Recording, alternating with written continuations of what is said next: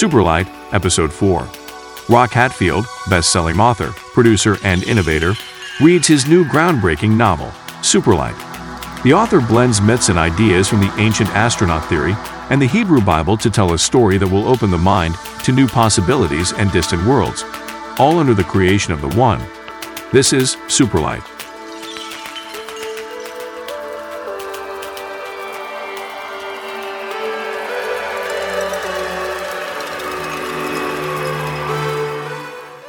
One of the Greys survived the crash on Max Braswell's farm near Roswell, New Mexico, the pilot and expeditionary leader, says Captain Barbara Carpenter, Commander Special Operations on station at Pine Bluff, Arkansas. "Thank you for that brief, Captain," Senator Abramson replies. "Captain, are we monitoring that station now?" the senator asks. "Yes, sir, we have 2 deep space birds looking at it right now. They were launched 6 years ago under the command of the Space Force. That station is very busy, scout ships flying in and out very routinely." "Thank you, Captain," the senator adds. A panel of Washington types can be seen in the video call. "Captain, I understand that these creatures only inhabit the bodies we see. The small Greys, Almadies. It's a type of suit that allows them to interact with this realm or dimension." "Is that the understanding?" asks one of the other senators on the panel. "Yes, that's our understanding, Senator. Our research has indicated that the Greys are a living space suit with a creature made of some sort of light energy operating them. These light creatures reportedly can move in and out of these living space suits," explains the captain. "Have we ever seen the energy beings, Captain?" the senator asks. "Not that I am aware of, Senator, but that doesn't mean that someone may have seen them. There are many security levels above mine, 5 that I know of and maybe more. My understanding is that many of those are above POTUS." "Okay, thank you very much, Captain. By the way, is there someone we could speak with that has more information?" She laughs. Something amusing caption. "Senator, you should speak with Brad Hilliard at Advanced Photonics in Boston. I understand he has prototyped a camera that can see these things." "How do you know about this?" the senator asks. "Senator, I am in the intelligence gathering business," she smiles. "Thank you, Captain. That will conclude our panel inquiry session for today." He strikes the gavel. Brad's cell phone rings. He is driving his 2028 Invicta EL. He fell in love with this car when he was a kid, with screensavers and posters on his wall. When Brad was a kid, the electric vehicle market was just taking off. Back then, most people drove old-fashioned gas-powered cars. But the Invicta was inspirational. "This is Brad," he says into his phone. "Brad, hi. This is Captain Barbara Carpenter from Space Force. I spoke with you at that Space Force meet and greet thing last October," the captain explains. "Oh, okay, hey, I do remember. You were talking up the Space Force and looking for new contractors and such, right?" "That's right, Brad." "What can I do for you, Captain?" "Well, it's more like how can I help you?" "Our little group has been monitoring a lot of chatter the last few days regarding your Superlight project," the captain says. "Oh, really?" Brad responds. "Yes, really. I want to invite you to Arkansas for a tour and a little sit-down." "Brad, have you seen the Archer Arrow?" Brad says, "Yes, I have seen videos. Awesome aircraft. 3 times the speed of sound in the lap of luxury." "That's the one. I will have Bill Archer fly it out and pick you up. You'll be here in an hour." "Okay, Barbara, how could I say no to an invite like that?" "Great. Be at Boston International Hangar 3B at 9 a.m. in the morning," Captain Carpenter says. "Thanks, Brad. See you soon." It's dark and late. Nancy and Walter are waiting for Brad to show. It's approaching midnight. A knock at the van door. It's Brad. "Sorry I'm late," he says. "Crazy fucking day." "Did you get the cot set up, Walter?" "We got it. My brother brought me a futon over." "Great. Wait, did you tell your brother anything about this project?"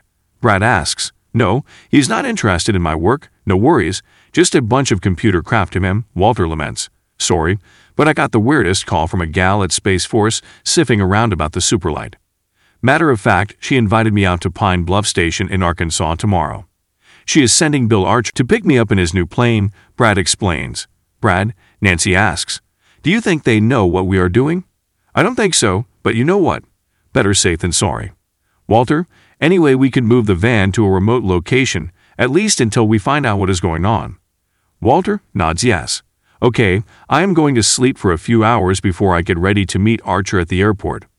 "Nancy, did you prepare a list?" "Check," Nancy says. "Okay then, let's try this." "I am exhausted," Brad says. "It's been a long day." Brad moves to the back of the long van to where Walter has his futon set up. Walter and Nancy have made adjustments to the gear and are waiting to see if something happens. An image of the big arena comes into focus. The Superlight is aimed in Brad's direction, and you can see his driver is calm, not moving much. Walter and Nancy step outside the van for some fresh air. They immediately notice some black SUVs parked at the other end of the garage. Nancy, I don't like the looks of that. No, me neither, Nancy says. Nancy and Walter quickly enter the van. Walter gets into the driver's seat and starts the big truck. He pulls it into drive and rolls slowly out toward the exit. The black SUVs are empty. The occupants must have went upstairs, Walter says as he drives carefully. Walter eases out onto a street, then up onto a highway. Nancy walks back to where Brad is sleeping to appraise him of the situation. When she passes by the screen, she can see the driver is gone from Brad's body. She pans the Superlight around to see if she can find it. As she pans around, she sees it. It is looking at the panel that holds the 3 iridium chips. Nancy walks to it. Can you hear me, driver? It turns quickly. Yes, I can, Tescalara. Nancy is curious. Why do you call me by that name? The driver responds to her inquiry. Because this is your Etherian name. You are one of my 11 daughters. Nancy's eyes are wide open. Wait, what? You know me, driver? My name is Zia Avint. You are Tescalara Avint. You were a gift of the One. The One provides. Nancy is stunned. So Zia, you are telling me you are my father. My driver's father. Yes, that would be accurate, Zia says. We have both chosen this travel that we might be close. However, the travelers are to never learn of the driver. The traveler is to remain oblivious to the driver. Your travel, my travel have now become voided. We can no longer from this point provide unbiased data to the One. We now risk the travels of many Etherians if the Waterbots continue to use this device. Wait, Zia, I thought the travelers, which is a nicer term than Waterbots, can only do what the driver tells it to do. That is accurate, Zia explains. This can only mean that this unauthorized device is being promoted by an Etherian of the New Empire. Zia, I heard Brad mention the New Empire and the Old Dominion. Zia disappears. Brad is waking up. Nancy, what is going on? Are we moving? Brad, we saw a bunch of black government SUVs parked in the garage, so we left quickly, so now we are on the highway moving west, I believe. I am glad you are awake. Why did you wake me earlier? Brad mumbles.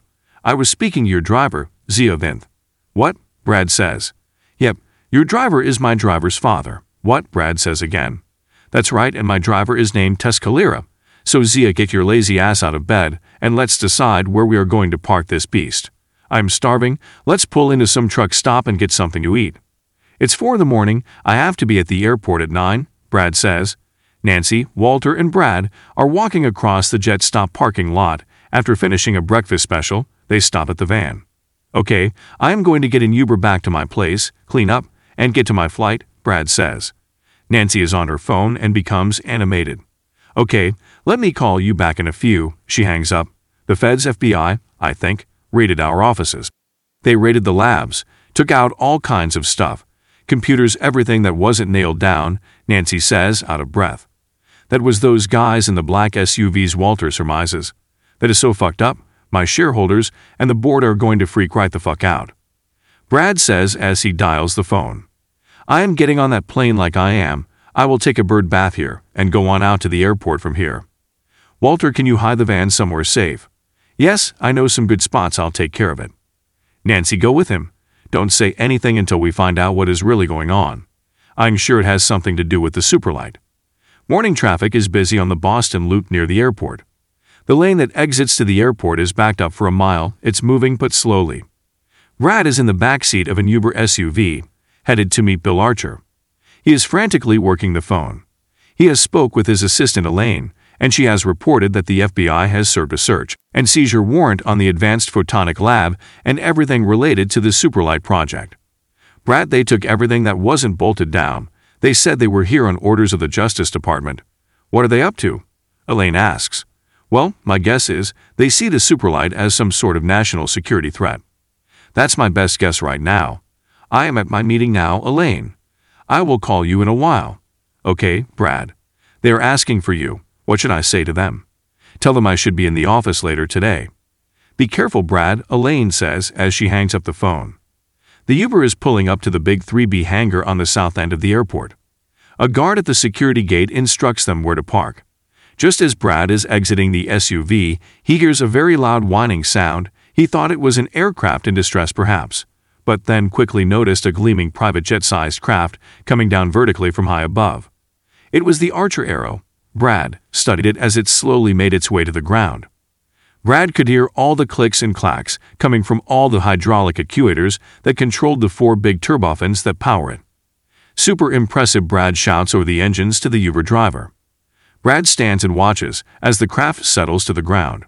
The door opens, and world-famous aviator Bill Archer is jumping down the air stairs onto the tarmac. Bill is well into his 60s, but very agile. Brad, Bill Archer, good to meet you, Bill says as he gives Brad a big firm handshake. Good to meet you, Bill. I have read a lot about you and your company. Oh, sir, the one? Bill chuckles. They move toward the plane and step aboard. Bill left the engines idling. Bill buttons up the door, and it becomes almost tomb-like quiet. Wow, Bill, it's so quiet. Yes, all our aircraft have a noise cancellation software system, but on this thing we needed to pull out all the stops. Thank you for joining us for this exciting installment of Superlight. Look for the print version of Superlight where you buy books. Superlight is part of the Atlanteum Network, a collection of books, videos, and podcasts. You can find all things Atlanteum on Amazon, Lulu, YouTube, Twitter, and Facebook. Until next time, power and glory to the One.